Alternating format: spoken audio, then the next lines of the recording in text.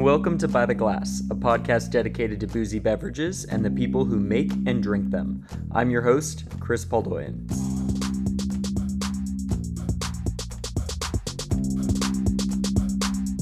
Alright guys, this has been months in the making, but I am excited to announce that By the Glass has teamed up with Wines of Germany, who has commissioned several episodes of the podcast to educate BTG listeners about the different wines being made in the country right now.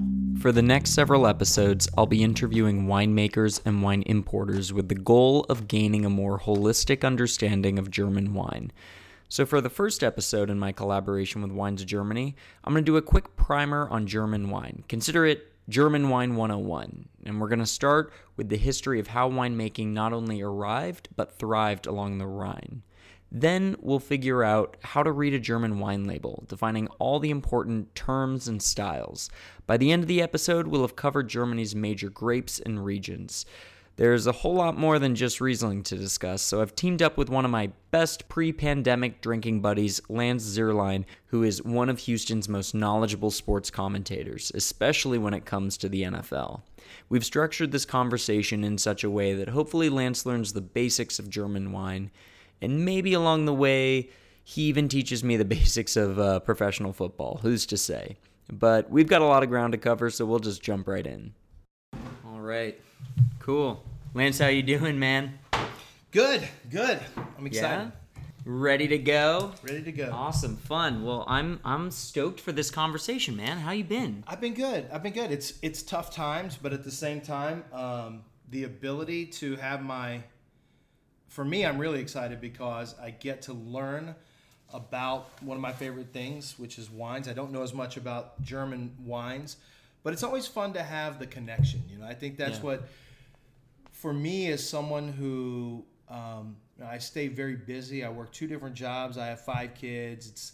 I live a busy life, and so when I have the opportunity to go out, for me it's about connection, but I also like to experience things I've never experienced. So that's why when we go to different cities to travel, it's important for me and my wife to find drinks and find wines and find restaurants and see sights that we wouldn't normally, because what is life but experiencing new things. And so that's very important, and this is one of those opportunities for me, so I'm looking forward to it. Well, for people that don't know you, you are prolific within the professional and collegiate kind of football world, right? I mean, for part of the year, you work for the NFL analyzing draft selections, helping with the draft, and then you also do a lot of sports radio, and one of the most knowledgeable people when it comes to football that I know, and that, I mean, I know nothing about football, so, I mean, maybe that's not saying much, but I would think that,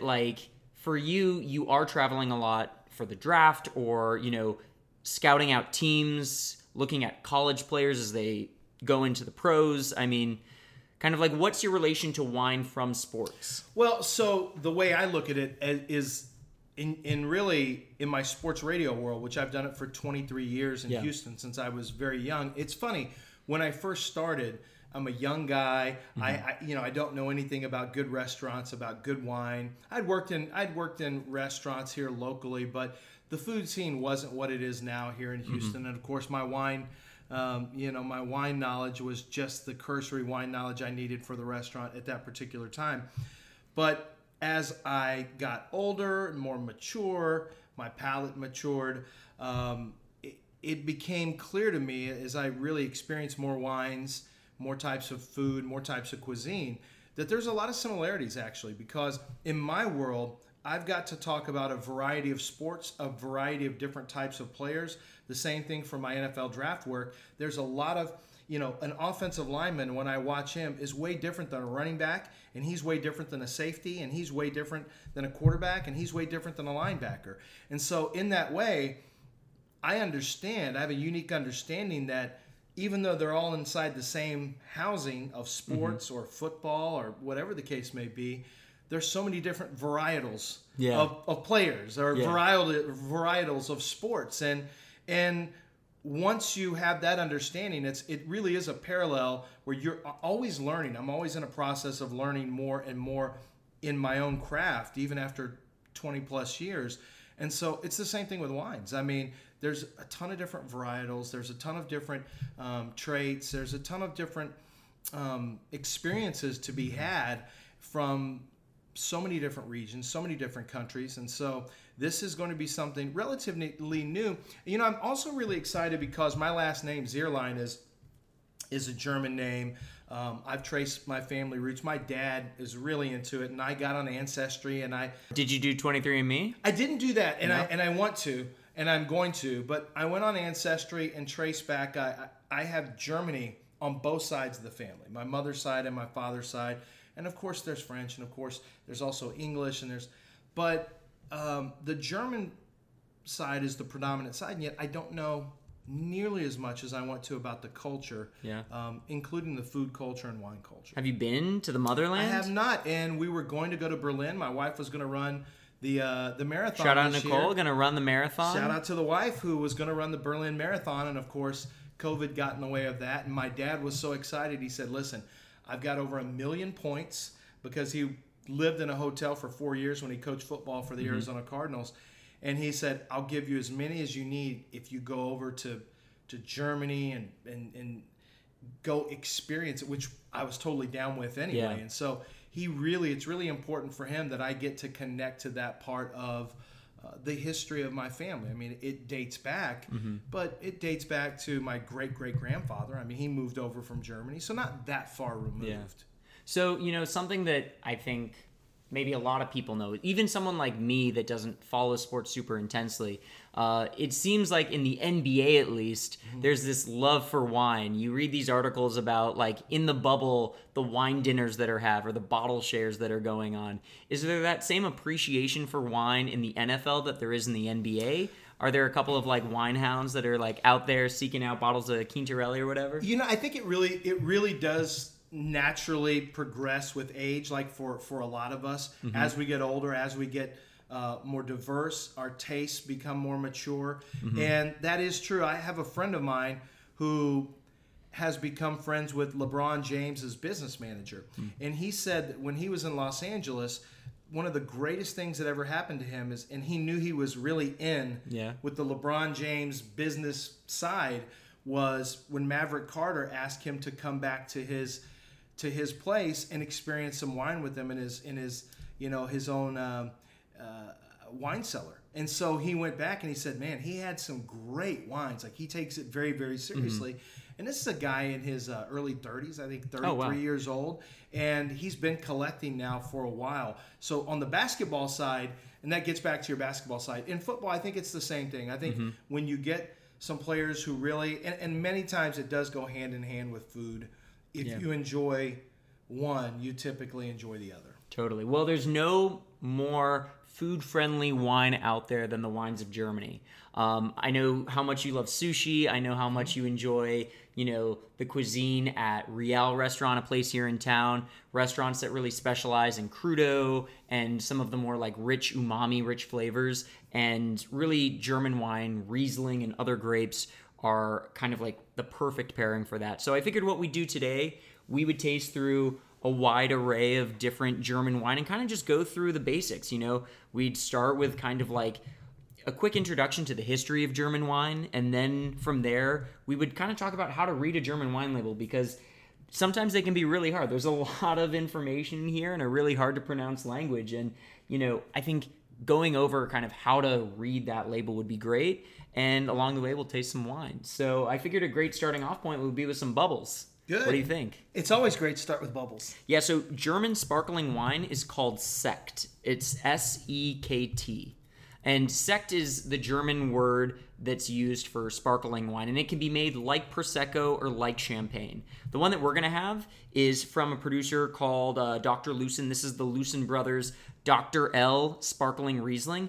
This particular bottling is made like Prosecco, so it's a little more modestly priced and a little more approachable in flavor than maybe the ones that are made like Champagne. This is a great like weekday wine, something you could just crack open and drink. So I'm going to go ahead and bust this thing open. So tell me what, like, typically, if you had to say a typical use, is this going to be just as I would imagine it, that this is going to be something, it could be celebratory, it could be at the end of a weekend. It could be to start the evening off, to start the dinner off. Yeah, totally. I mean, bubbles, I always tell people, like, why save bubbles for celebrations? Like, bubbles, I think, are one of the most, like, tasty and food-friendly things out there. I mean, it's texture and acid. And Riesling itself is a very high acid variety. So it lends itself to sparkling production really well. And as a prolific sparkling wine drinker yourself, I know how much you enjoy Proseccos and Pet Nats and Champagnes. I think that, like, German sparkling wine is something that's going to grow as a category a lot as we progress. So pour you a little bit of that. So Sekt, again, is the name for German sparkling wine. This one is a little off dry. It's a great, just like patio pounder, just something really fresh and bright. So I figured it would be a great starting off point for us. That's nice. Yeah, kind of zesty. You get a little bit of that like candied lemon peel. Like, it's very zesty and fresh. So one of the things, I mean, the reason I love bubbles, I love the effervescence, I love the freshness. I like, for me personally, I like a sparkling a little more on the drier side, obviously. But there are times where I notice that the ability to balance,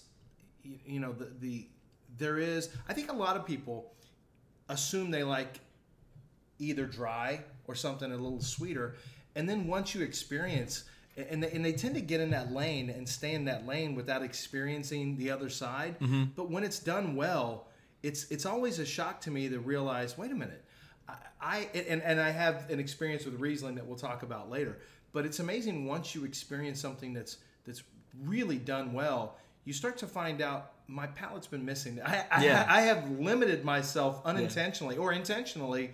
And it's I'm glad to find it now, but that's something that I found with bubbles is when you do have a little sweetness, when it's done well, that can also be something that's really, really fun to drink as well. The analogy I always like to use with that is, like, think about lemonade as a beverage, right? Right. People don't want like a super syrupy sweet lemonade, or maybe they do on occasion, but a really well-made lemonade probably going to have a little bit of sugar to it. But there's also going to be a whole lot of acid to balance that out. In order to make lemonade, you do need sugar, like, no doubt about it. It's a question of creating that sense of balance where you get a sip and maybe the first thing you get is sweet, and then the lasting impression is that acidity. So let me ask you in a general sense, and it's not necessarily with the bubbles, but the balance, how much of the balance is the grape versus the winemaker? In Germany specifically, right. They pride themselves on creating very precise wines. You'll visit a German winery and you walk up and they'll Similar have to the soccer team, by the way, the World Cup soccer team. Yeah, it's a precision passing attack, and so that's right on brand. Yeah. With what I think of in the sports world with German basketball players, German soccer team. Precision is what it's known for. Like, for them, it's all about the purity of the fruit. Like, how can we best express this particular, vineyard? And within a vineyard, there might be multiple soil types. You might have blue slate and red slate. You might have, another site that has, more sandy soils. And you will visit this winery, and they'll say, this is our single vineyard bottling, and here's the red slate bottling. This is the blue slate bottling. Here's our other bottling from this other soil type. And they'll bottle the wines based on soil type. They'll have, a bottling for every single vineyard that they're in. How unique is that? It's pretty unique. You'll visit a German winery, and they'll have, 20 different cuvées. Think about some of the wineries that we know in, California, and it's they make... their house red. They make their prestige cuvee or whatever. They make their higher end wine. And then you go to Bordeaux, right? And maybe they have a second label and then they have their main label. But in Germany, it's not uncommon for one winery to have 20 different wines that they make, based on each of those individual parcels. And then also within that, they might be bottling at different levels of ripeness. We'll talk about kind of that ripeness designation that's used, but it's not uncommon for one producer of Riesling or one producer in Germany to have a whole lot of different SKUs based on the level of ripeness of the grapes, or the geographic designation of that wine. So what we're drinking now, do you have an idea of the level of ripeness? Yeah, so this one, probably clocks in close to about 20 grams of residual sugar. So definitely more than like a Brut would be. But, Lucen Brothers, they're a prolific producer. They have, the Dr. Lucen is their main line of wines that they make, and they have a whole lot of different bottlings within that. I'd say that this winery has over 20 different bottlings, which is a lot for sure. But I think that speaks to kind of where we're going in Germany with this idea of making a whole lot of different wines. I think people pigeonhole the country as just making Riesling, right? And what we're going to see with these wines that we're tasting today, there's a whole lot of other things that are made there. Other varieties, white varieties, red varieties. I mean, they are the third most productive region in the world for Pinot Noir production. Yeah. They make more Pinot there than most of the world. So it's France, US, and then Germany. And then Germany. So super cool to see them kind of really come into their own with. But I think what we want to do is we want to start all the way back to. We don't want to finish that bottle? Oh no, we're going to finish the bottle for sure. Okay, yeah. No.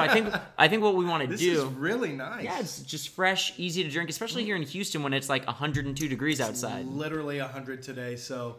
Yes, that really was what I So meant. I'm gonna pour you a little bit more because we're gonna have a history lesson here for a sec, and I want to make sure you have something to drink while we do that. I do now. There we go. So we're gonna start talking about like the history of German wine, and really the start of it. We got to go back to about 50 BC when the Romans invaded Germania, and when that happened, they brought with them Vitis vinifera, the grape vines that were, prominent in Rome, and as they conquered other regions, they brought vines with them, because wherever they went, they wanted to have wine that they could drink. So they plant these varieties, and in the late 3rd century AD, they have this decree that says that they're going to spread vines even further within Germany. Eventually, Rome collapses, and when that happened, the Germanic tribes kind of maintained vineyards and winemaking traditions. That continued, and around in the year 800, Charlemagne of the Holy Roman Empire, so he decides that one of the best places to plant vines is in this part of Germany, this area that's now known as the Rheingau.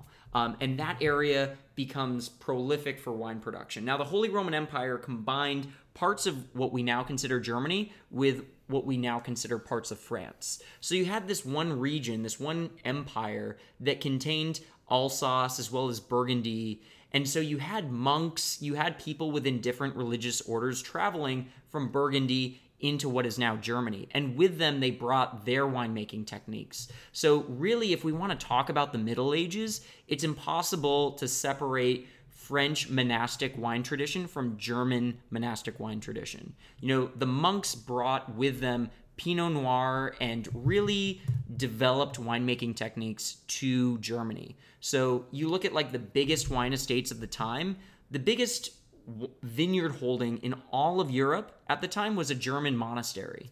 Wow. Yeah, so I mean, really, you talk about the Middle Ages, and the reason that wine production continued was because of monks. We have them to thank for all that. So, I found it interesting in doing some research myself that we're talking about a couple millennia, obviously, that you're going back in terms of German winemaking and production. And I would assume that most people have no idea. That has to be something, because I just don't feel like the general public associates that deep and rich a history going all the way back. And I was, in reading some of the history, that really impressed me. And then you added layers of context to it as well. The process of when you have something that is going to be this traditional, I would imagine the older it's going to be. When you have a more traditional, when I say traditional, certainly a long-standing, we're talking BC, that you're doing something. There's techniques, and is it harder, or the traditional versus the experimental, I guess is my question. From a German standpoint, is it known to be traditional? Like, how experimental, how frequently will have the winemakers over time taken more chances and really altered the way that they've made wines? Totally. So, I think especially during the Middle Ages, like, if we're talking back then, it was all about perfecting like the technique. You know, the monks prided themselves on like designating individual parcels, like recognizing which vines were most productive, what soil types worked best with which varieties. I mean, they literally spent their days praying and working in the vineyards. Like that's what they did. You know, if we look to Germany now, I think that it is one of the most like traditional places for wine. You know, they've been making wine. A lot of these estates, you know, what we're going to taste, we're going to have a wine that's 11th generation winemaker. We're going to have wines that are made by like families that have been making wine for centuries, you know, and getting back to that idea of like purity of fruit, whatever they can do to make that wine taste as good as those grapes tasted in the vineyard, right? They're getting this really beautiful fruit from that vineyard that's beautifully terraced. The last thing they want to do is mess it up in the cellar when they're working with the varieties, you know? So they're not going to do some wacky, crazy science experiment to try and like make some new style of wine. You know, they're going to stick to what they know. However, Germany as a region has changed so much because of global warming. You know, so there is a level of experimentation that's going on right now. And this younger generation, this generation of people that are in their like 20s and 30s and even 40s now, they're people that probably, you know, trained in other countries. They maybe did some winemaking studies in France or in the United States or in other parts of the world, and they saw what's going on. They saw what was going on in these other places, and they want to bring that to Germany. So just in the past 20 years, we've seen an increase in the amount of red wine being made in the country. We've seen an increase in the amount of sparkling wine made. Now, is that the result of global warming? Part of it's that, you know, but part of it is this more global perspective that Germany's taking when it comes to winemaking. It's interesting you use the word precision, and as I said, that's kind of on brand for Germany, the Germany that I know through sports. But precision and traditional, and on the traditional front is more intellectual, and you have the experimental would be more on the emotional. And there's not a right or wrong way, but it seems as though you're telling me that the German way, while there are going to be change, there's always change. Yeah. But one of the appeals of the German winemaking is the technique, and is the tradition, and is the precision, because they want to have it. They want to maintain that history of how they've done things with obvious growth that's going to happen over time, clearly. Yeah. I mean, you look at some of these vineyards that are in Germany, they've been established as an estate for hundreds of years. And I think there's a lot of respect for what came before. I think that's a really important thing in Germany. Tell me about the Mosel. I hate to jump ahead and take over your podcast here, but I'm really interested in Mosel River Valley and what that means to German winemaking, because I know it's so important. So that is like, yeah, for sure. Mosel is kind of like the home of Riesling for most people. When they think of Germany, they think of Riesling. And when most people think of Riesling, they think of Mosel. So during the Middle Ages, right, the monks were working, they were getting their stuff done. Eventually, I would say in like the 1800s, that's when German wine kind of exploded. That was kind of the golden age for Germany. And during this period, it's another region called the Rheingau that becomes super popular. Rheingau, as the name suggests, is located along the Rhine River. And the Riesling made there tends to be a bit more bold and full-bodied than what you find in Mosel. And in the 1800s, these Rheingau wines were the ones that were getting all of the attention, especially because Queen Victoria and her husband, Prince Albert, they had visited the Rheingau, specifically this village of Hochheim. So you have all these countries in Europe that are importing German wine, and no one's importing more than England. Their queen had just visited, they're loving it, and they start calling German wine Hoch. And that name comes from that village that we were talking about, Hochheim, that the queen had gone to. So yeah, there were kind of like two big regions at the time. There was Rheingau that we were just talking about, but then there's also Mosel, which you brought up. You know, named after the Mosel River, the Moselle, as it's referred to in France. And if you see photos of those vineyards, it's these sweeping vineyards that are incredibly steep. It's these vertiginous slopes that are literally like, you know, so steep that you're on all fours trying to climb up there. I've been there myself, and literally I could not climb up the vineyard. It was that steep. So how difficult is it to cultivate that? It's insanely difficult. I mean, they've developed these really unique systems, like pulley systems to like transport grapes up and down. You know, The vines themselves are oftentimes like terraced to some degree. It's a really special place, and I think that kind of beauty in the vineyard is what made those wines appeal to people all around the world. Here in our own city, you know the Shamrock Hotel? Yes. It was the largest hotel in the United States in the 1940s. And the most expensive wine on the wine list was a bottle of German Riesling, which is crazy to think. It is. It was more expensive than the Burgundy or the Bordeaux that was on the menu. The most expensive wine at the Shamrock Hotel, like you go to those historical menus, was Riesling from Germany. So Mosel had a huge cachet. The Rheingau, that region that, the Holy Roman Empire that Charlemagne was so into, he loved that. So Rheingau and Mosel, those were the two regions that were just like hands down everyone's favorite. And those were the regions that were exporting their wine all over. And that was in part because of that, boom, that golden age that we talked about. And that was the result of Napoleon. He had invaded the Holy Roman Empire, taken over the land, and basically privatized everything. He had passed these Napoleonic codes that basically took land away from the church. So all the monks that had put in all that time working in those vineyards and making them the best possible sites for grape production, now that all went to private individuals, right? And now these private individuals, they want to make money off that land. They want to make great wine that they can then sell all over to England, to United States, everywhere. And that's when you had those exports going off. So the 1800s, that's when Mosel, Rheingau, other parts of Germany, that's when they're blowing up. But they didn't change the way the wine was made. No, they didn't change the way the wine was made per se. It was just the land was transferred from the church, from these monasteries to private individuals that then treated it like a full-on business that would sell it from place to place.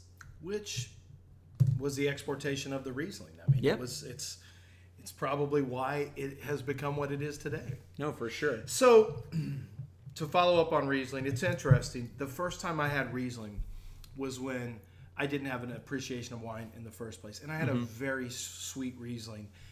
And after that, I just said, I'm out on Riesling. This is... Yeah. All Riesling tastes like this. All Riesling is ultra sweet.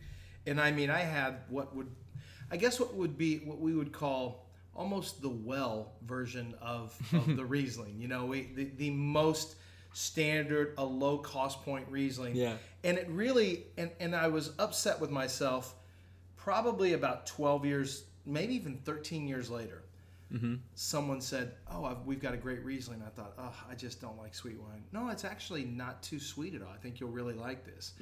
And I had to let down my own bias, and it was delicious. And it is interesting since that time that I've experienced the different levels of Riesling, and I'm sure I'm not alone. I'm sure there's a lot of people. I think you unfortunately are in the majority, and right. that's what all of us as sommeliers, like, we struggle with that all the time. Because I've noticed that with somms. Anytime they bring up a Riesling, and I've ever asked, "How sweet is it?" No. We've Yeah. I feel like they can read. Oh no, don't worry. I know you've had a terrible experience when you were 22 years old with someone who didn't know wine and gave you a Riesling that really shouldn't have been in front of you. I'm sure it's the same thing, that people that work in that work for mezcal or tequila companies that make really high quality mezcals or tequilas.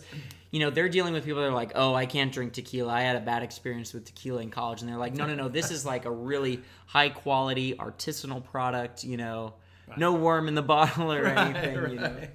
So, Germany's kind of like golden age was during that period of the 1800s. Then obviously there was global conflict during the World Wars. Wine production, fell apart. And it was after that, it was after World War II that production really picked up again, and Germany continued to sell wine, grows in popularity in the 60s and 70s, and eventually Germany passes, in 1971, a major law that basically creates a level of uniformity in the way wine is made. It's kind of like this big moment when they decide how they want to label their wine. That law is later updated in 1982, and that provides the basis for modern German winemaking. What was the uniformity?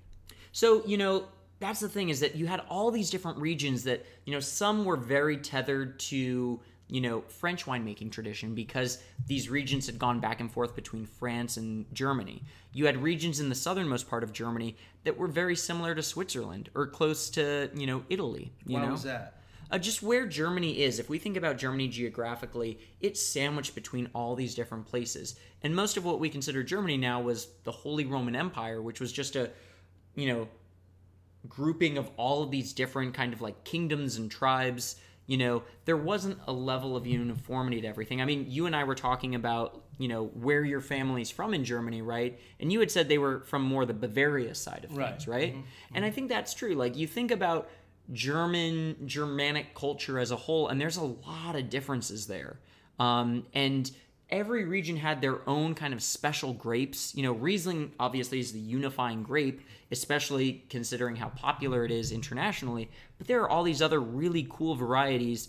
In the case of like Pinot Noir and Pinot Blanc and Pinot Gris, those are varieties that were brought in from France. But then you have grapes like Trollinger, which, in Italy is called Schiava, Then you have other varieties from Austria, like Lemberger, which is called Blaufränkisch. You have these varieties from all over. It's truly an international country, especially when it comes to winemaking. So we've had a little bit of sparkling wine. I think we should jump into some still Riesling. We've had sparkling Riesling. Now let's do a still Riesling. You ready? I'm ready. All right, here we go. So this is a producer called Louis Guttram. And Louis Guttram, I was telling you earlier, 11th generation winemaker. So he's making wine in a region called the Rheinhessen. It's this really unique area, kind of a little further south than Mosel or Rheingau. And what they're doing there is they're making wine of all different styles, all different grapes. It's a massive region. About a quarter of all vineyards planted in Germany are in this region. So you got a lot of different things going on in Rheinhessen. But this is like one of the better producers you see there. Really great stuff. So do you open up a Riesling? That's probably a dumb question, but in terms of swirling around and opening, we're used to it with big, bold reds and things. Can it be? Is there any type of opening, decanting that's ever done with a Riesling? Yeah, I think so. So, you've probably heard of like people adding a little bit of sulfur to wine, right? Yes. Mm-hmm. So sulfur, right, is a preservative. It's a good thing. Some people that drink more natural wine might disagree, but, sulfur is used as a preservative, and a lot of German winemakers, you'll notice a lot of things are under screw cap, but a lot of producers will dose with a little bit of sulfur at bottling. And that's where you get like a little bit of that like smoky element to some of these wines. So sometimes opening up the bottle will allow a little bit of that sulfur to blow off. It's really interesting. It's just on the nose. There's something different than I'm getting on the nose. What is that? Yeah. Have you ever heard anyone use the word petrol to describe Riesling? Yes, that's exactly what I'm getting. I wouldn't have thought that, but that's exactly what it is. Yeah, so there's this like chemical compound that exists within the grape variety that gives it that just like really distinct savory note. Some people say petrol, some people say it's almost like pool toy, not in a bad way. No, but it's a very unique. That's why I was having a hard time placing it. Mm-hmm. And as I remember watching the movie, the Somm movie, where these guys were all trying to become. I'm sure you've seen it. They were going for, I think they're masters, but maybe it was they're masters. They were going for masters, and listening to them describe these wines, some of the things they came up with seemed so absurd. Fresh rubber hose. Yes, and yet here I am, and I'm like, or tennis ball. Tennis ball was one of the more interesting ones, but I couldn't place that. And as soon as you said the petrol is that's exactly what it is. This is really nice. So this is completely unlike anything I had when I was younger. Mm-hmm. But I really love the fact that it's not. What would you pair this with if you were going to pair it? If someone came to you and said, "Chris, I love this. What would I pair this with if I want to have my dinner experience revolve around this particular Riesling?" Yeah. Because a lot of people love to choose wine with food. Yeah. But I know people who say, "This is the wine I love." Yeah. They'll go choose the wine first, and then they'll shape their dinner around the wine. So often our immediate gut reaction is to pair things flavor for flavor, right? Mm-hmm. This wine, it's so citrusy. there's such like a bright, high-toned character to the fruit that you want to go with something like a ceviche or, It's too much. But then you're acid with acid, One-on-one. right? Yeah, the acid on acid. But sometimes I want to go with something that kind of like cuts right through that, So I'm thinking of something like Otoro, something a little fattier. I would even have this with steak, honestly. Like prime rib, something where you have like maybe some rosemary or fennel. You could have this with pork. I think like porchetta would be great with it. A more like marbled cut of beef or like a fattier protein like pork, I think would work so well with this. Yeah, so if you want to you've got all the acidity you could want. I think the fat is the perfect balance with Yeah, because you think about, you have a bite of like prime rib and you have a little bit of that fat cap in there, and your mouth is like coated. You've got that like kind of like film in your palate, right? This cuts right This through would cut right through it. It's that perfect palate cleanser.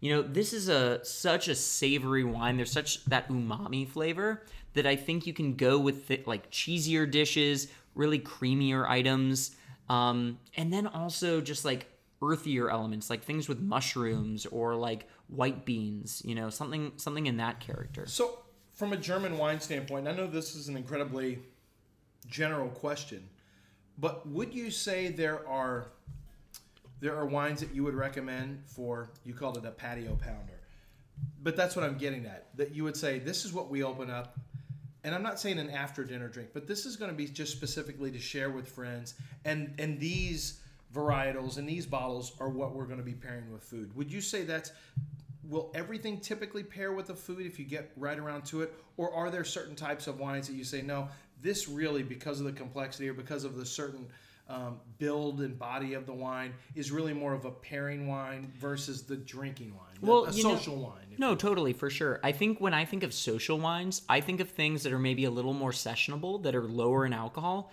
because it's hard to throw back 3 or 4 bottles of Napa Valley Red that's clocking in at 15% alcohol. I mean, you could do it, but social hour is going to be cut short a little sooner, Right. But for me, like, I want something that's going to like be the perfect aperitif in the sense that like it's going to leave me wanting more. And like this wine, I'm still salivating, but I haven't had a sip of this Riesling for at least like 30 seconds, I want sushi now. Like, Yeah. why? I don't understand. Why did we not order sushi to be delivered in the middle of this podcast? That would have been the move. I don't understand how I didn't have the foresight, because now that I taste this Riesling, this is perfect. When you mention the fatty fish and the belly of that fat right now is exactly what I crave to pair with this. 100%. Or even like roasted fish. You know that at Kata Rabata they have that fish collar. I think it's hamachi collar. Right. And it's like roasted, and you get like those little nooks and crannies of meat. So good. Like for me, that's what I love. Even salmon, like a nice marbled piece of salmon with this would be great. Yeah. For me, what I love about Riesling is that natural acidity that the grape has, that citrusy character. I mean, this, you can tell that it was grown in a super sunny climate, right? You get that like daffodil, yellow flower, you get that sunshine. You can taste it in the wine. So tell me why is Germany considered the undisputed king of Rieslings? So think about Germany, where it is just geographically, right? It's pretty far north. Because it's so far north, it's a generally cooler climate than places in France. The one place in France where you find a lot of Riesling planted is Alsace, which is a region that used to belong to Germany. It's a part of the world where, they sometimes speak German there. You go to northern Italy, there's a little bit of Riesling planted there as well. You find some other German varieties planted. It's really a grape that thrives in a cooler climate. It's also a very finicky grape. It's very particular about where it wants to be grown, and it works best on certain soil types. And I think I've mentioned it a couple of times, but there's a soil type called slate, which I don't know if you've ever seen pieces of slate before, but like super shiny, thin kind of like flecks of rock. And slate has this amazing ability to reflect light and absorb heat. So these grapes, they're grown in climates that, several decades ago, you might only have 1 or 2 good vintages a decade, right? Now, with global warming, you get a little more heat, a little more consistency. But back in the day, you would have 1 or 2 years of amazing, perfect conditions. And in those years, like, Riesling was magical. That's why you had these wines that could age forever and ever. You know, when grapes are grown in warmer climates, generally speaking, as a grape's ripeness increases, acidity drops. You know, generally that's just like the life of a grape. On a physiological level, as ripeness increases, acid decreases. But you need acid in order to have a good wine in most cases. So with that in mind, and that brings me to my next question I had for you. Sorry, once again, this is very fascinating to me. Yeah. But in terms of duration on the vine, how long will it like an acidic still Riesling that we're having right now?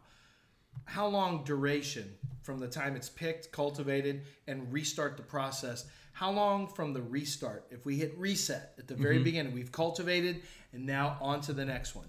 How long from start until next cultivation typically will it be on the vine? Like the life cycle of a vine? The life cycle. Yeah, totally. So they will pick these grapes, it could be as early as August, you know? It could be... How many months, how long does it allow the grape to grow? Is I guess about like you know, from the time that you start to see bud break to the time of harvest, that could be like 6 to 7 months. Okay, that's what I was thinking it would be. Yeah, you know, the vines will go a little bit dormant during the winter, you know, and then you'll have bud break, and then, you know, flowering, you'll have all that good stuff, and then the grapes will slowly ripen, which is actually a great segue into the way Germans classify their wine, because there are two ways that if you look at a German wine label, they will classify their wine.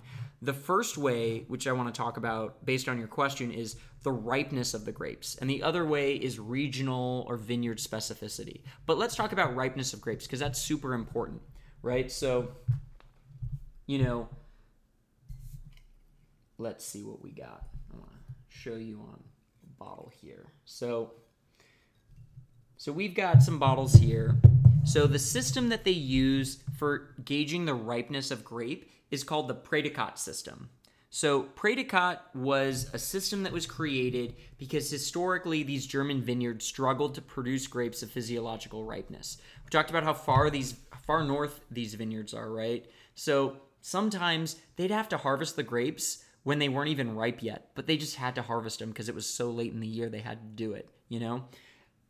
In those situations, you had underripe grapes that they were picking. And in the years that the grapes did get fully ripe, they wanted to find a way to let people know, like, look, these grapes got to full physiological ripeness. They're going to make a great wine that's fuller in body and have more complex and dense flavors, you know? They wanted to find a way to let people know. So that's that Prédicat system. The first level is Cabernet, and that's referring to grapes that are fully ripe. And you'd see that on a label. You know, this Louis Guntram that we're drinking right now, it doesn't say it on there, but if it did, it would say Cabernet, right? And that would let a consumer know these grapes were picked when they were fully ripe, you know? So the traits of a fully ripe grape are going to, in this particular instance, will be what? It would be a wine that's maybe like a little more like dense, more complex, maybe have riper fruit characters. Mm-hmm. I want to separate like sweetness of the wine and ripeness of the fruit used to make the wine, right? Because you could have a wine that's made with overripe grapes but be dry. If you see the word Trocken on a label, Trocken, Trocken means dry. And it doesn't matter how ripe the grapes were. They could have been underripe grapes. They could have been overripe grapes. If you see the word Trocken on there, you know that the wine that you're drinking is not going to be sweet at all. You can also see the word Halbtrocken, which means half dry. And that means the wine might have a little bit of like residual sugar to it. It might say classic too. So just because a wine is just because it's a Cabernet, right? Fully ripe, it doesn't necessarily then mean that because, and you told me fully ripe, just to show you I'm paying attention. Fully ripe, right? It's so it diminishes in acidity, but it doesn't necessarily mean sweeter. Doesn't necessarily mean sweeter. You got to remember, like, historically, when those terms were created, it was at a time when grapes struggled to get to full ripeness. And they wanted to find a way to let the consumer know, like, these are grapes that are fully ripe. We were able to get these grapes to a point where when we harvested them, they were physiologically, like, sugars were at a certain level, you know, and if we really wanted to get technical, they would, like, there's a range in terms of, like, the Brix or the sugar content of that grape, and the grapes have to be of that sugar content to be labeled Cabernet. So historically, it was a way of like making sure there was quality. We're kind of, if we're in a pyramid right now, like the basic level is like Landwein, which is like wines of Germany table wine, right? And you go up that pyramid and you get to the Prädikat system. And that was their way of letting people know, like, they're assuring people that these are grapes of good quality. You don't have that in places like France or Spain because those places were warmer. They were further south. There's an assumption anyway. There's an assumption that the grapes are going to get fully ripe. Right. You know? Whereas in Germany, because you're further north, because it's a cooler climate, they wanted to find a way to let people know, look, these grapes are getting fully ripe. So Kabinett lets people know grapes are ripe. The next level up from that is called Spätlese, which is S-P-A with an umlaut, T-L-E-S-E. Spätlese literally means late harvest, and that lets a consumer know that that grape was picked later than normal harvest. The grape might be slightly overripe. Now, you could have a wine that says Spätlese Trocken, and what that's saying is this wine was fermented fully dry. There's no sweetness to it, but you're going to get a super ripe character of fruit.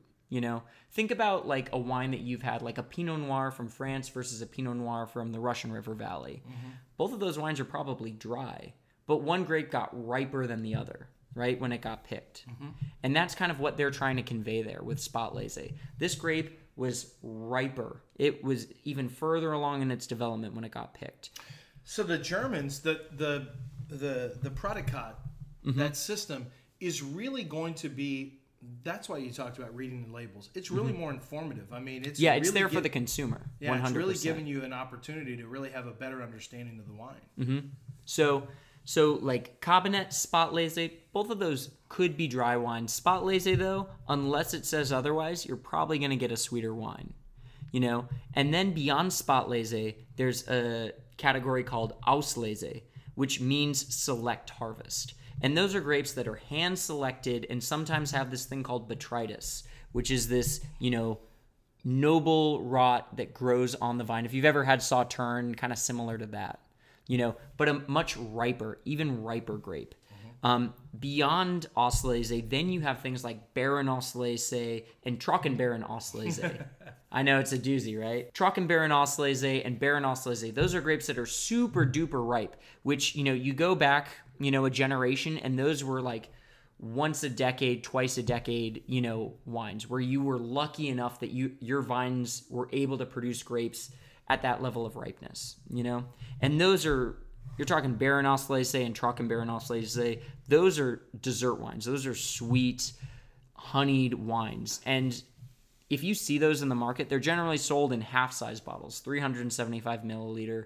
They are much more honeyed, complex. They're like dessert wines. They're a dessert unto themselves. And they're generally pretty expensive too. All right, so this is probably a silly question, but when we talked about a more acidic Riesling and maybe not being the best pairing for something like a ceviche, but something that's more fatty and something that is a little more bold and where the fat cuts through, why would you go? I've always been curious about this sweet wine with sweet dessert when you're doubling up on the concept of sweetness. Yeah, so something that we always talk about as wine professionals, like when we're pairing things, the last thing you want to do is have the dessert be sweeter than the wine. When the dessert is sweeter than the wine that you're drinking, it makes the wine not taste good. You taste the alcohol more, makes the wine taste kind of sour. You always want the beverage to be sweeter than whatever it is you're eating. Wow, really? Mm-hmm. Which is why, like, normally, like, the best, like, dessert pairings oftentimes are, like, fruits, you know, or fruit-based desserts with a dessert wine, or it's a cheese course. You know, it might be a more savory dessert. I'm trying to think of places in Houston that really excel at that, and think of a place like Nancy's Hustle and like the Parmesan cheesecake. I don't know if you ever had that. That's exactly what I was thinking of when you talked about that. Yeah. But like, I think even on their menu, they would say like, have this with a glass of our dessert wine, because they know that of all of their desserts, that one tends to be the most savory in character, more than like the chocolate, you know, cake that they have or something like that. You know, you want to make sure that the wine has an opportunity to shine, you know? So that's kind of the idea there. So if you're putting together a wine program or a beverage program in a restaurant, and you have your opportunity to use a German wine and something that's sweeter, Will you work directly with the pastry chef in terms of understanding and maybe even suggesting, hey, we've got a great wine that I'd love to bring in from Germany that's a little sweeter, but I think it would go amazing with a more savory dessert. Can we maybe think about adding a savory dessert? Is that something you would do? Yeah, I mean, I can think back to some of the most memorable meals that I've had, like when I was in Spain there's this restaurant in the Basque Country called Mugaritz, and it's always on that list that comes out every year of like best restaurants in the world. And what's crazy is it's a restaurant nestled in the Basque Country, which is in Spain, so they have access to some of the best Spanish wine in the world, right? And the Basque Country is also pretty close to France. Part of the Basque Country, it's an autonomous region, is in France. But the wine that we got served more often than any other in that meal was Riesling. We had 2 dry Rieslings that were served with our meal, and then there was a dessert Riesling, Trockenbeeren Auslese, that they served with the dessert course. And I'm pretty sure, if I remember correctly, it was a couple of different cheeses that they served with it. So realistically speaking, like, was it like a dessert, like a s'mores pie or something like that? No, but, it was exactly what you want at the end of a meal. Sometimes you go to a nice restaurant and they give you that sorbet course kind of to reset your palate a little bit, before you get into the rest of the desserts. And that's sometimes what like a late harvest Riesling wine will do. You have an ice vine, you have a Baron Auslese, and you get that like hit of like ripe citrus, and then you get that like honeyed sweet character, and then the finish is all acid, so your mouth is still salivating, ready for that next bite. Nice. I think of like the restaurants here in Houston, like I know that Uchi, we're going back to sushi, but I know for a fact that they've got a couple of different really great Rieslings on their menu right now, and it's because they know how great the pairing is. So we were talking about there's 2 designations for German wine, right? The first one is on the ripeness of the grape, and the other one is on vineyard designation.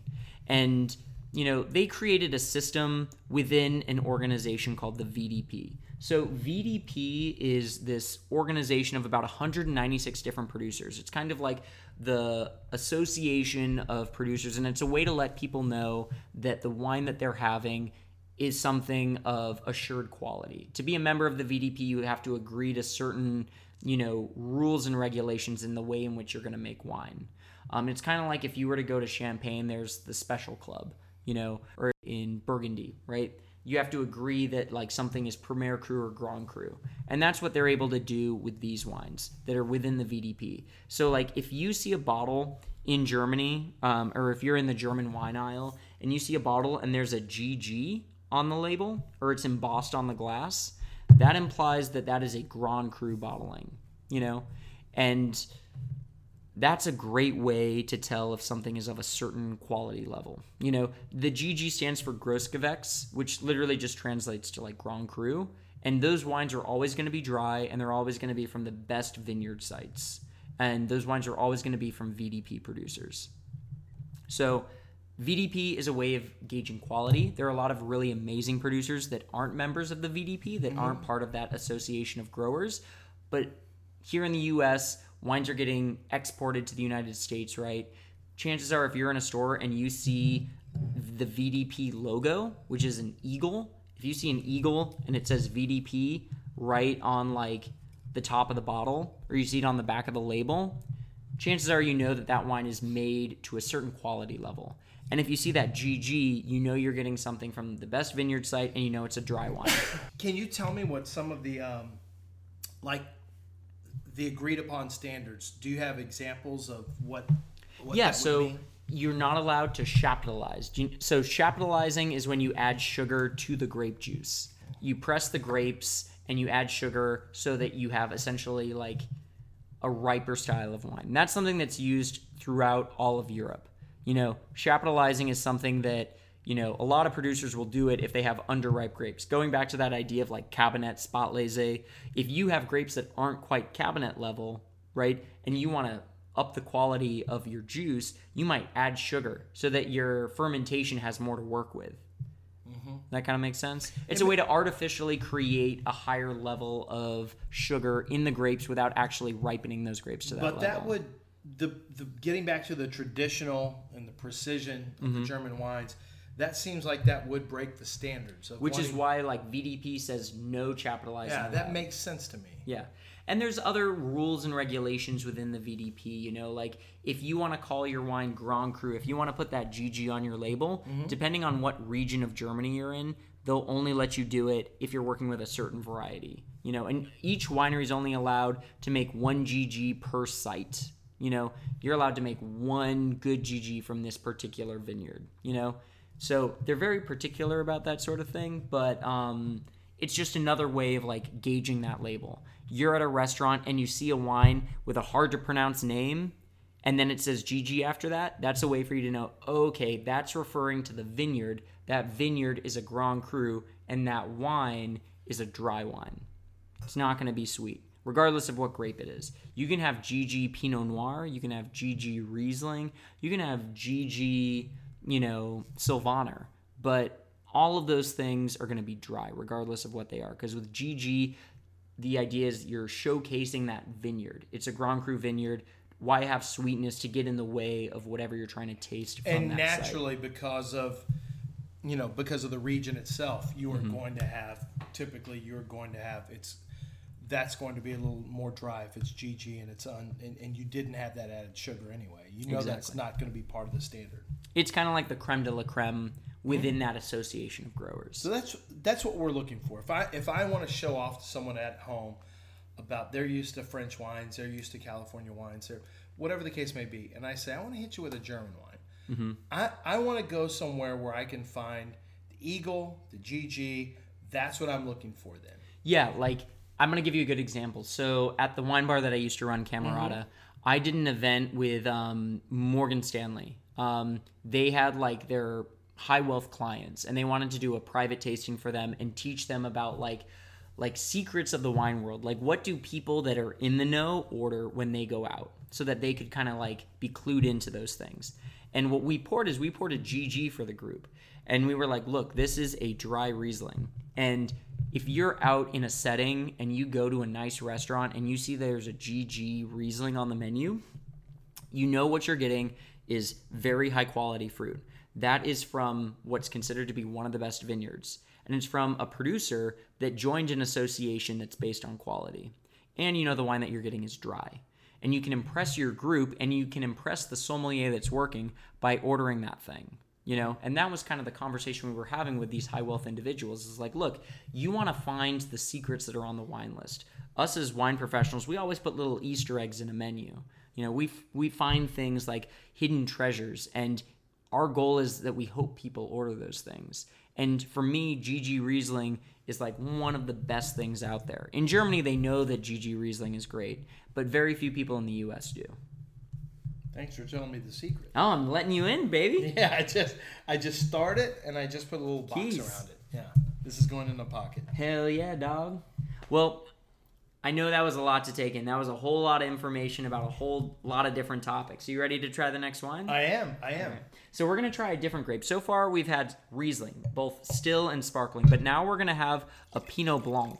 So Pinot Blanc, you know, is related to Pinot Noir. Pinot Noir is the black Pinot. This is Pinot Blanc, the white Pinot. So this wine is coming from that region that you were talking about earlier, the Mosel. It's more, am I wrong? But it's more the petrol in that there's something in that direction. I mean, it's not, the nose is not something I'm used to. It's kind of musky. Yes, you know? it is. There's like a little bit of that like white peach, but kind of like overripe white peach, kind of like bruised in character. It's also a little salty. I always find it, so musky is a perfect term. And I didn't trust my sense of what I was smelling. And I guess that's part of, to get to where you want to be, you've got to trust your nose. You've got to not be afraid to say, this is exactly what I'm experiencing. Because whatever you're experiencing, you're experiencing. That's what's on your nose. That's what's in your palate. Exactly. You know, and think about Musky's like what you would perfect for this. And think about like what you would want to pair this with compared to the last wine we had. You know, this wine in my left hand, right? This is the Louis Guttram Riesling, but in my right hand, it's the Selbach Oster Pinot Blanc. You know.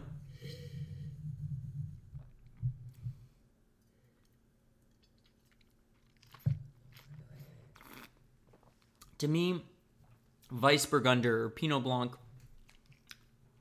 it's not as serious, as the Riesling is. No, but it's still got plenty of acidity in it. Oh, it's super complex, but you were talking about like a social wine, something you could just have with friends. That would be more in that. This is perfect for that, This wine, I feel like it's a little more challenging to find a perfect pairing for it because, the Louis Guttrim, there's so much going on. Sweetness, there's just a hint. Yeah. It's got the acidity, but there is a little bit of a hint of sweetness, and it's a little more playful, if you will. Yeah, for sure. So, Pinot Blanc, related to Pinot Noir, and one of the grapes that was brought over with those Cistercian monks back in the Middle Ages, brought from France to Germany. So I figured what we'd do now is we'd kind of talk about the major grapes of Germany now that we've had a chance to try two of them. And the big thing to take away here is that, like, we go back to 1980, and 89% of all the wine made in Germany was white wine, only 11% red.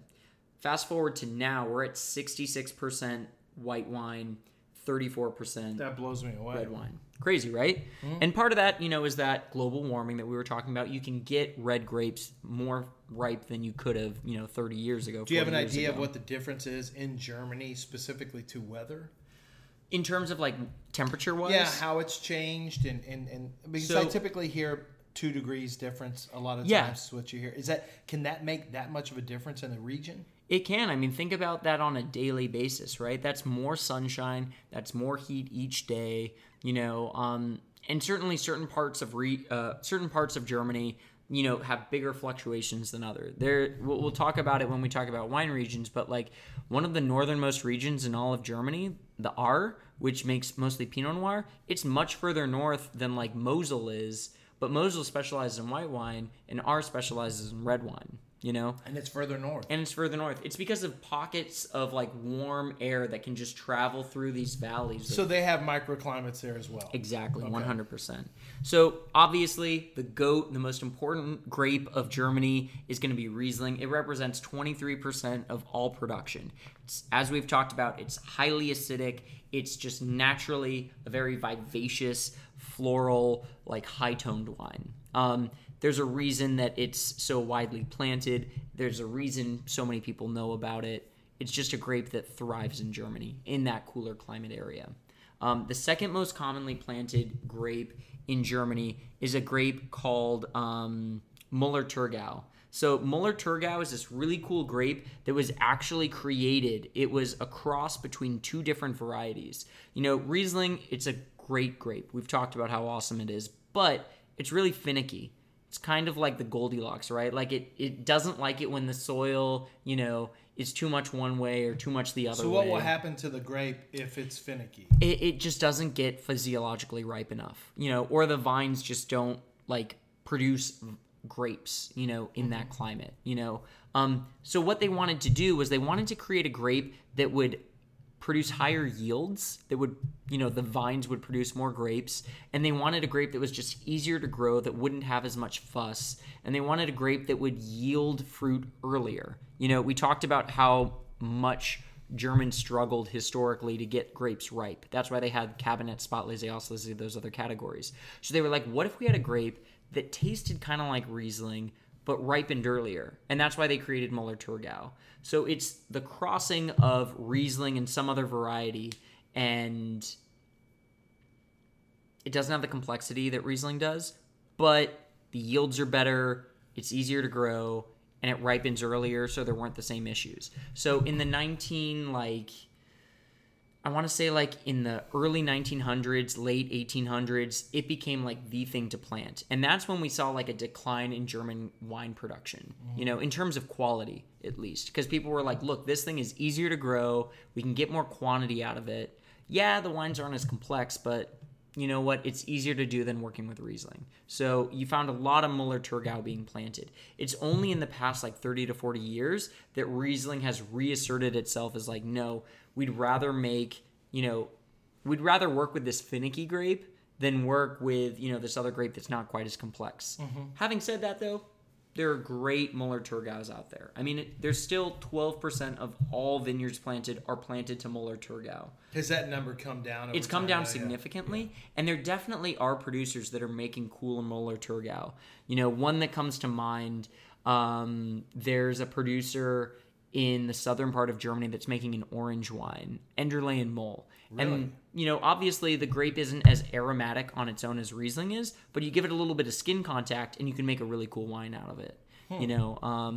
There's another producer named Fritz Müller, and he's making a Frizzante, like a Prosecco style wine.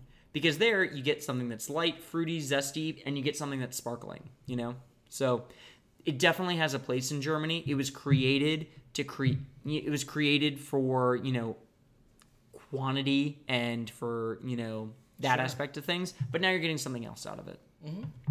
The other grapes that are really, really popular in Germany, about 6% of all production in Germany is a grape called Grauburgunder, or you might know it as Pinot Grigio or Pinot Gris. So what's super cool is that Germany makes more Pinot Gris or Pinot Grigio than any other country in the world outside of Italy. So wow, I would have never. Think about how popular Pinot Grigio is. People love Pinot Grigio. Right. And German Pinot Grigio, what's so cool about it is it's got a little more weight than what you find out of Pinot Grigio. So German Pinot Gris or Grauburgunder, just because of the cooler climate and the way Germans handle the grape, it's just got, Germans like to make wine that has more concentration, right? Think about like stylistically, you might have the exact same kind of like player if we were to talk about sports, right? That raw talent can be honed by different coaches in different ways. One coach might be known for doing a certain thing, right? Mm-hmm. The Germans are known for creating concentrated white wines. That's interesting. So in my world, that would be more like fundamentals. You want someone who is fundamentally sound in technique, that technically he will do things the way he's supposed to do them. He's taught a certain way. The fundamentals are there. And it seems like the German, and that gets back to the precision, but it seems like the German winemaking, if I'm drawing a parallel between sports, is that because of the more concentrated, look, this is the way we start with, this is what we expect of you, and this is what is expected of a wine. These are really non-negotiable. There has to be a certain complexity. There has to be a certain vibe to the German wine. Mm-hmm. And you don't want to lose that. You don't want, which the Müller-Thurgau, I would assume you started to lose. That's why the Germans went back, because they lost a little bit of that soul that the Riesling provided them and that they were known for. Yeah. I think, we go back to that idea of purity of fruit. We go back to that idea of creating something that speaks to the land where it's from. And Riesling, Grauburgunder, Weissburgunder, these grapes do that for sure. The other grape that's really commonly used is Sylvaner, and that's another grape variety that has like that like high acid character, not quite as high acid as Riesling. You typically find Sylvaner in some of the more southern regions of Germany, but it's just a great subtle white wine. You ready to talk about red wine? Yeah, so this is what I'm really excited about. Yeah? Yeah, because I'd read and then you confirmed. I was blown away when I saw that 33% were reds. Yeah. And since when? When did that start? When did that trend start? Yeah, so I mean, like, they always made a small amount of red wine. Like in 1980, it was 11% of total production for the entire country. Now it's as high as 34%. But, the Germans are like anyone else. They want to drink white wine. They want to drink red wine. They want a little bit of everything. It was only once, I think they had more familiarity with how wine was made in other places. As winemakers traveled to France or traveled to South Africa or traveled to New Zealand or traveled to California and saw the way other people were working with Pinot Noir, that they got the opportunity to see how it was being done, Once again, I mean, it's very interesting on the nose. It's not what I'm used to. In what way? It is, I don't know. For me, it's less, it's less fruity, less floral. 100%. There's just more, it's more earthy. I don't know how to explain it other than I think it's more earthy. Yeah. You get like that mushroomy character. Yeah. Like, So that's got to be. So is that standard? Is that what I should expect from most of the German reds? Yeah, I think in general there's a savoriness to those wines, and there's a spice, right? Like to me, like have you ever had like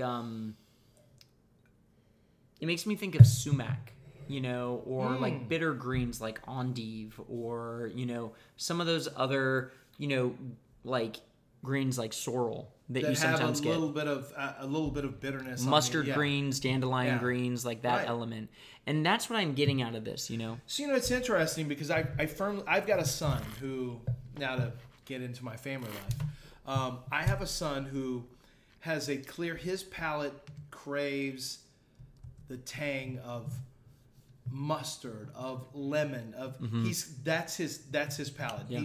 He's a baker. He likes to cook. He's 14 years old, and he's really gotten into, like, he has a certain palate and certain taste buds, and I realize his are very similar to mine. And there is something about the last wine we were trying. There was something when I put it on a certain spot of my tongue that really was appealing to me. Yeah. And there's something appealing about that bitterness, the little hint of bitterness right at the end that keeps me coming back for more and more. And with the greens that you talked about, that's something that I really didn't discover until later in my life. And it's something that obviously my palate was craving, and I really didn't know that's what I wanted. And that's the thing I love about wines, and that I'm discovering just today with German wines, is that there are things that, for my particular palate, that I really enjoy, that I just haven't discovered up to this point. And that's why everything has to be if you're not discovering who you are and what you like, because everything you like is out there for you to find, you just have to unlock it. And so many people stay stagnant and they don't find what they truly love. You got to try something different. You have to explore. Yeah, so this wine, what I love about all German Pinot Noir is that like savoriness, and I think that this producer, Messmer, does a really, really great job at it. So the estate was founded in 1960 and is now run by Gregor Messmer, who's the son of the founder. It's in a region called the Pfalz. So the Pfalz is southern Germany, kind of as far west as you can go. You're right on the border with France. You're separated from France by the Vosges mountain range. You have this mountain range that's covered with a forest. It's the Hart Hills, and it's this really tall forest with all these trees, and they provide shade to the vines at the end of the day. It's gorgeous. It's beautiful. So they're making a lot of Pinot Noir in that part of the Pfalz, and then you're also finding Pinot Noir in nearby southern regions like Württemberg and Baden. So it's that southern area of Germany where you find the most Pinot Noir being made, just because it's warmer down there for the most part. So as I'm drinking this, yeah, like what do you think? It feels very straightforward. What you see on the front end, what you feel on the front end, is what you get on the back end. This is a very straightforward. This is, for me, and once again, you might see it completely different, but this feels like a very straightforward. This is what I am. This is what my flavor profiles are. And it doesn't try to fool you at all on the back. Oh, that's interesting on the back end. I like the fact that I'm getting something that I know I'm getting a consistency of flavor from the early stages of the tasting to the back end. And I think that's because, especially in Germany, like the use of new oak is not very common. We think about like regions that use a lot of new oak, like Napa Valley or Bordeaux, maybe parts of Burgundy, right? But new oak is an additive, right? It's something that's being used oftentimes to add more flavor to the wine. But in the case of Pinot Noir, even like in Germany, they're like, no, we want the Pinot Noir wine to taste like the Pinot Noir grape. So how is it aged? So a lot of these wines, so the German barrel that's used most often is something called a Fuder. And it's a larger barrel that's being used, and generally it's a neutral barrel. They don't want to impart that flavor of oak. And they're using those barrels to age the wine, or what's oftentimes used is stainless steel, because stainless steel is not going to impart anything. So in the case of the Selbach Oster, that uses Fuder, that wood that we were talking about. But Louis Guttram, the dry Riesling that we had, they predominantly use stainless steel. Messmer, pretty sure, uses stainless steel as well. So I love this, because this is what I believe in. And it's interesting because maybe it gets to the core of my, my heritage, which is primarily German, which is majority German. But there is an honesty to it. From everything, the VDP, from everything you've told me, the German wine, and correct me if I'm wrong here, but the German wine is about being true to form, true to function, true to the precision and the standards that exist over 2 millennia. Yeah. And it is about, they don't want you to have a dishonest product. They want you to have an honest product. And that's what I'm tasting. In all the wines, and I guess what I've learned is the making of these wines, there's an honesty to it where they say, look, the standards are what we've set forward, and we're going to stick by these standards. And then the wines, I think the wines follow in terms of those same standards. Is they want it to be an honest experience and an honest wine. Does that make sense to you? That's how I feel it, at least. No, for sure. I think if you could fault the Germans for anything, it's that there's too much information. You know those people that are like so effusive and they give you like all this like technical information? There's nothing hidden. They're not trying to hide. Yeah. There's nothing's getting slid under the table or anything like that. But I think that's a challenge so many people have with German wine is like maybe once they were served like a sweet Riesling, right. Which they do exist and they are delicious. But, if you want a dry wine and someone serves you a sweet wine, I can see why that wouldn't be appealing. But then you go into the grocery store or you're looking at a wine list, you see a bunch of words you don't know what they mean by them. Like look at this bottle of Pinot Noir, right? Let's use this one as an example. Nice. What they did that was nice was they translated Pinot Noir. Normally a German wine might say Spätburgunder, which is the German name for it. More and more producers are just putting Pinot Noir on the label. That's smart. But then you see the words Rotwein Trocken. And Trocken is dry. Trocken means dry. You know that now, but like if you didn't know what that meant, right. You would be like, what the fuck are they talking about, exactly. right? Like, and Rotwein just means red wine. It means dry red wine, which is what 90% of us ask for when we go into restaurants. Can you serve me a dry red wine, right? And that's literally all that says. But I think because there's this like desire to put like all the information out there for people, a lot of people struggle with these wines. So again, this wine's coming from the Pfalz. The other wine that we looked at, you can see not a lot of Rieslings. I'm holding up the bottle of Louis Guttram right now, but you look at the back of the label, and a lot of producers will have this little guide that shows you how sweet the wine might be. I mean, they really want to lay it out for you. They want to lay it out for you. But that's the honesty of it all. Yeah. There is truth.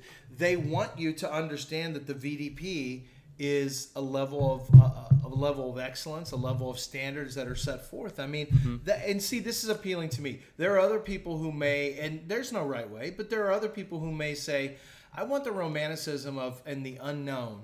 I like the fact that I don't know everything. The mystique. The mystique, exactly. Yeah.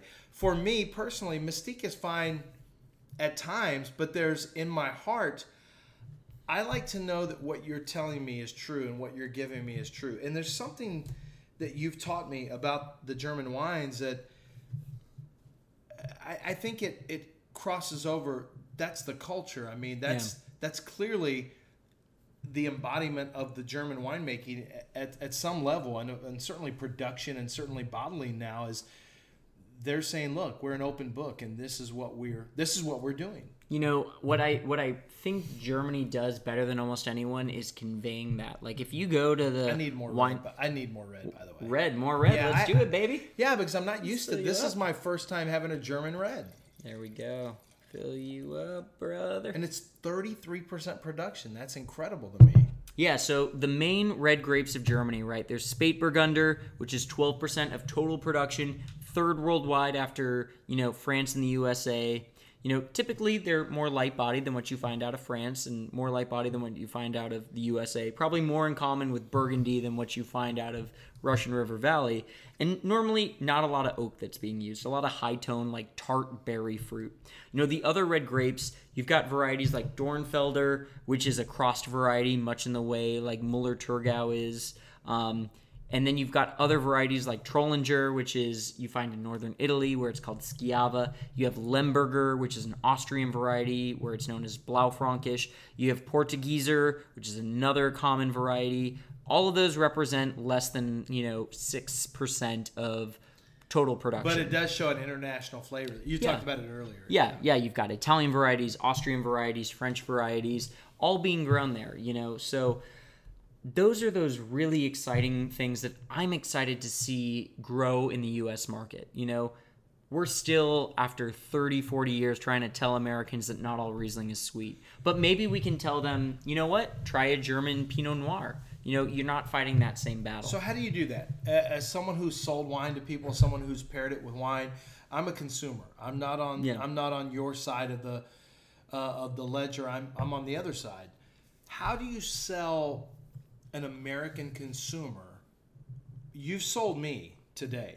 How do you sell an American consumer to try something that they may have pre-existing conceptions of what the wine is, or maybe they just say, I don't know anything about it, I don't know if I want to try it? How do you sell someone? What do you think is what are the selling points for you? I think it's really easy to overwhelm people with too much information. Like, you've been very patient today to listen to me. This is great, though, to me. But I've learned so much. But think about, the average person in a restaurant, right? Or the average person shopping the shelf at a store. You're pouring me free wine. This is an easy sell. I'm just going to tell you. But, when I'm at a restaurant, I want that person to sell me on the wine in about maybe 15, 20 seconds. And that person doesn't have the time to go into the monastic traditions of the Middle Ages or the Holy Roman Empire or anything else. They've got fucking that's a long pitch. 15. That's a long pitch. That's not an elevator pitch. Yeah, or a very tall building for that elevator, right? So, for me, get to the nitty gritty as quickly as possible, right? This is a dry wine, bone dry, not sweet at all. If I'm talking about Riesling. And oftentimes, if you're talking about a Riesling, when I worked at the wine bar, I just wouldn't tell people, oh, try this wine, it's really good. You wouldn't tell them. I wouldn't tell them where it's from or what grape it is. I'd be like, I love that concept because it doesn't allow people to come in with preconceived notions. Preconceived notion, bias, and defenses. Yeah. They are forced to reckon with their palate. Nothing more. And sometimes those guests would be like, this smells familiar, but I really like the way it tastes. And you're like, great, cool. This is a German Riesling. It's from the Pfalz, or it's from Rheinhessen, or it's from Mosel, it's from the Mittelrhein. And they'd be like, oh, okay, cool. I didn't know they made wine like that there. And you're like, well, now you do, baby. Let's do this. In terms of those other varieties, that's where I think there's a real great conversation to have. Because like you said, a lot of people want to find value.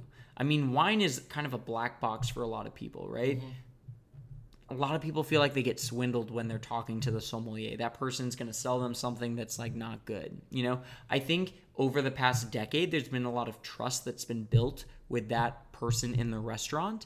But I think that in general, you can find some amazing values in Germany. I mean, to put in perspective real quick, all of these wines that we're serving today, you can buy online at wine.com for less than $20. No way.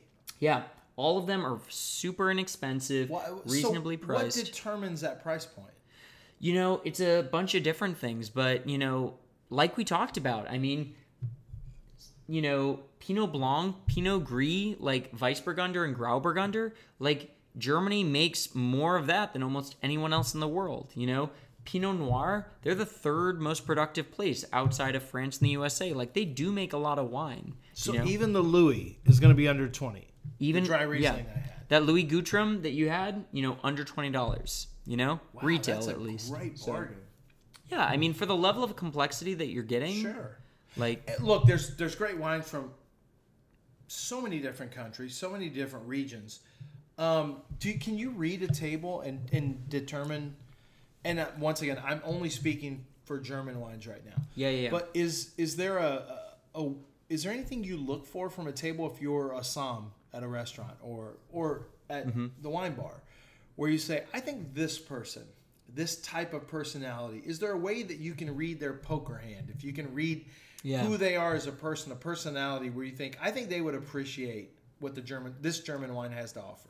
So, something that I think this younger generation brings to the table, right? Like, I'm lucky enough that Germany has explored so many different types of wine. We talked earlier about experimentation versus tradition. If I were selling German wine a decade ago, I would have a much more challenging time, bringing something to the table for any type of palate. But what's really cool is now we've got producers in Germany that are in their 20s and 30s and 40s making really cool wine. And I've also got importers, people that live in the U.S. that have a passion for German wine that are bringing in really, really cool things. They're people that are passionate, and they're finding, the inventive Pinot Noir that's being made in this, region of Baden. They're working with the sparkling wine coming out of the Pfalz. They're working with these producers, and they're bringing that to the U.S. so that I have a full array of different things. So that table that I'm going to, that, let's say that I'm working at a restaurant and that guest is like, I'm having, the porchetta tonight. Okay, cool. You're having the porchetta tonight? Are you in the mood for red or white wine? I'm in the mood for red wine. Great. I have a delicious, unoaked red wine that's going to have like a really nice herbal character. It's a varietal spice. It'll pair perfectly with that porchetta, and there's a natural acidity in the grapes that'll cut right through the fat. Cool. Awesome. This Mesmer, perfect for that. The fact that it's a liter-sized bottle is just a bonus, baby. You did a hell of a job, though, of selling exactly why. You got right to the point of why it's the perfect pairing. And I think that's one of the keys for me, is when I'm listening to Assam, if Assam is going to sell me on a wine from a region that I'm not used to trying, or a type of wine, or maybe a country I'm not used to, a region, a country, you need to tell me why. You need to tell me why. And I think that's been one of the interesting things listening to you today is the explanation of, but it's not just the explanation, the tasting of, wow, I can completely see this. Like this is actually easy for me to understand. I've had wines where the pairings to me didn't always make sense. Everything that you said from a pairing standpoint with each of these wines, it seems like they're pretty straightforward. They make a lot of sense. Yeah, and I think the other thing is that normally people can hear your passion. Like if that wine professional is really excited about something and they know what they're talking about, like they're not just talking out of their ass, but if you're going to be excited about it too. Yeah, I think that's the key to anything. In my world, it's funny. I remember the second year I was on sports radio. It was 1999. I started in 1997, and we had someone on talking about horse racing. And this person told me, this listener said, look, I don't typically care about horse racing, but your guest was so passionate that I really got into it. Like I listened, I wanted to be part of it. And I think that's important when someone on a waitstaff or a chef or a som you can sense when they're just going through the motions or when they're really excited about what they're talking about and they really want you to experience what they've experienced. And for me, if you get that excited about something, I want to see put me on your coattails. I want to ride along for the experience. So, like, of everything that you heard today, like, what was, like, your biggest takeaway? I think for me, I like the fact that, okay, so mine is more of a macro view than a micro view. Yeah. The fact that the standards and getting to the VSP, or the VDP, I should say, getting to how far back it goes, the standards that are set forth, unoaked, no added sugar. There really is a standard. I think for me, it's that Germany says there is a standard for our wine production, and it goes back to their history and I think their pride in what they do. And for me, what I took away, and I don't know if this is right or wrong, is that they say this is what we stand for, and we're not going to relent on, we don't really care what anyone else is doing right now. This is what we do. Yeah. And that really dates back to their history. I think it goes all the way back to the history of how it started. And even when you grow and you change and you modify, there is still at its core a fundamental way of making wine. And so even though you have 33%, reds being grown now as opposed to, what was it, 11? Like 40 years ago. There still is a standard that's set. And so I know, this is what I learned. I know that with German wines, I've got a standard that I can expect. And what you see is what you get, to really boil it down. Yeah, that level of transparency. Absolutely. And I personally like that. Love it. Cool. Well, any other questions you got for me? My last question for you would be, as it pertains to, let's take you, when did you start in the wine business? I started in 2013. Okay, so you told me that when you first started, let's say it was 10 years ago or 7 years ago or whatever, that you would have a harder time selling German wines. And once again, this is just pertaining to German wines. Mm-hmm. Have you grown in terms of Assam, or has Germany diversified and grown? Is it you or is it Germany? So I think that's a really interesting question. I think that it's a little bit of both, and I realize that's a cop-out answer, but totally. Oh baby. I'm forcing you to really be introspective here. Yeah. So when I started in the wine industry, right? What appealed to me about wine was the anthropological side of things. What I loved about wine was how interdisciplinary it was, right? What do you mean by that? So interdisciplinary in the sense that, like, I could learn a little bit of geography. I could learn a little bit of history. I could learn a little bit about, like, the fucking monks that were coming over from France into Germany. Right. I could learn about soil types. I could learn a little bit about chemistry and, like, pH balancing, and, like, the sugar content of the grapes. Like, I could learn so many different sides of it, and that was really appealing to me. I've always kind of, like, considered the position that I'm in as a bit of a storyteller, right? And it's recognizing what's going to resonate with this consumer. What is this guest going to really like about this product? And it's different for every person.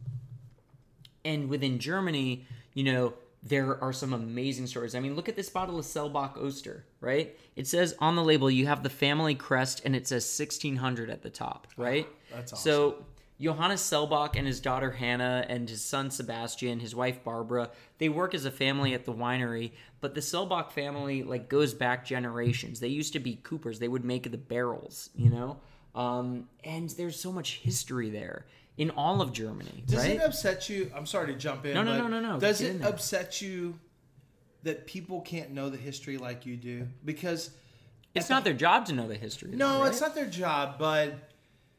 And maybe it's because I'm getting older, but I feel like, there is something to, it's not a sadness, but there are people who have poured, there are German wine, once again, we're staying with German wines, but there are German winemakers, for example, today's theme, that have put their lives, and it's multiple generations, into this discipline, into this craft, into this love. Yeah. Right? And if you could experience it like they experienced it, I just know that it would be something that would feel amazing to them. And for you to put the time into to educate me on everything that you've learned about German wines, I mean, I would think as a Somm, you want people to experience it the way that you've experienced it. You can't unless you really come back over and over and over again as a consumer. Well, what about, I'm going to flip that. Okay. Like, you work in sports, right? And Right. in sports, so much is based on tradition, right? Yeah, sure. sure. You look at a coach, and how did that person become a coach? Well, it's because they were a player, and they were a player for this particular coach, and they learned their coaching style by that person, when they were a player, right? And you talk about, like, a team, right? Like, what is a team? A team is just, like, this, like, mythology that you create. And it's this weird synergy of, like, corporate capitalism, right? And selling the most tickets possible and creating this, like, sense of loyalty people have to this abstract concept of a team, which changes with different players that get traded from one spot to another. But the team is right? bigger than the individual. So I think that's what's interesting is that no matter what one thing that I've learned, and it's so interesting because I love to find parallels between entertainment, sports, food, music, Well, they're all passion-based products, and they're also experiential products. Like, it's all about the Yes. experience, right? Yeah. And selling the story, right? Right. Or telling the story, I guess. But the German story, from what you've told me so far today, it's truly about, look, it's not that it's romanticized, it's more historical. And this is the history. It's laid out. There are grapes that are difficult to cultivate because of the steepness, that's there. And there are, because of what we have today, which is global warming, it's here, it's real, it's scientific. So now they're having to progress, Germany is, and grow grapes in a different way and grow different types of grapes. But I think it's really interesting that you have, you talked about teams. So from a sports concept, the team is always bigger than the individual. But if I'm taking the parallel to wine, look, the team means there's something that's universal about so whoever runs the team, and in this particular case it'd be an owner or a general manager in sports. But for German wine, it's history. It predates. It predates anything and everything. It goes so far back that this is inside this bubble, but every individual player, they are their individual selves, but they all come together to live inside this bubble of the team. It's the same thing with wines, and it's the same thing with German wines. And that's beautiful that you brought that up to me, because what I'm finding is that I can bring it all together now. The German experience for me that I've experienced today is that there is a standard that's been set forth, and there's different varietals and there's different, but they all, at some point, the one common thread is that they're honest. Once again, this is my experience. They're honest, they're true, and they tell you who they are. They're very transparent. And I really love that about the German wines. And it's something I didn't know. I texted my wife, and I didn't mean to be rude, but I said, no. I want to go to Germany. I just texted, I want to go to Germany. Add it to the list, she said. And then I also, by the way, what's the last thing? Sushi. Yeah, so I also said sushi. She has no idea what that means tonight, but what she doesn't know is that in about 40 minutes we'll have sushi. Hell yeah, dog. Well, and probably a German wine, if I'm being honest. Bro, yeah. Let's cork one of those up. Let's screw the cap on, and one of these is coming home with me, and I'm having sushi. You sold me. You didn't even try, and you sold me. Well, Lance, thank you so much. I appreciate it. This is great. Thank you. I really appreciate you letting me be part of this. This has been great. Thank you. That was awesome. That was so much fun. And that's a wrap. That is the end of our first episode. Again, I want to remind everyone that all of the wine that we bought was available on wine.com. So easily accessible. If you're in Houston, you can go to Houston Wine Merchant. You could even go to Specs and find a lot of these things. German wine is accessible. It's reasonably priced.